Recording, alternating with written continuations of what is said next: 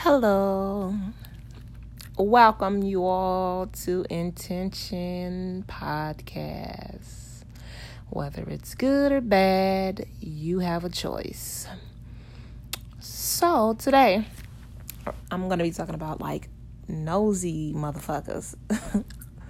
So, me and my husband, we in Walmart. No, I mean Sam's, not Walmart. We in Sam's or whatever. Checking out, self-checkout. And it's supposed to be 10 items or less. So I'm like, babe, you got more than 10 items. I don't care. I don't give a fuck. Fuck this shit, man. Let's get this shit and go. Let's pay for this shit, go. I need to remind you, every other line is fucking packed. So I'm still like, come on. I'm like, okay, whatever. Let's go. Let's do it. No. Yeah. So it's this guy next to us. I had 3 items. He was with his wife.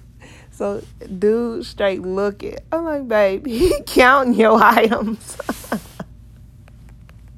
I don't know. That shit had me weak. And then the guy heard me. And so he looking. And you already know. He was an older white guy. White people. Seriously. Why are y'all so fucking nosy?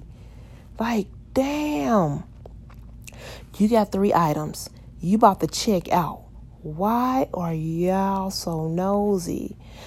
And I need to remind you, we were only over by 4 items. So we had a lot of water. So that alone made the boogie look extra big. We had extra shit. But it wasn't much. But it's just the thought, why y'all so nosy? Tell me that. Why y'all always in other people's business? The concerned citizen.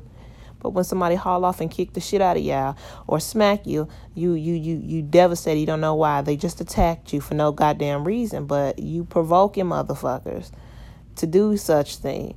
My mama always told me, curiosity kills the cat. And if you don't believe fat meat greasy, go on and try. So I just thought I'd share that. That was it. That was kind of and he was like, I don't give a fuck. That's their rules. That's their rules. It's not the law. I ain't breaking no law. Oh, gosh. But yeah, it was kind of funny to me. So, just random thoughts on life. I'm just another nigga with a podcast.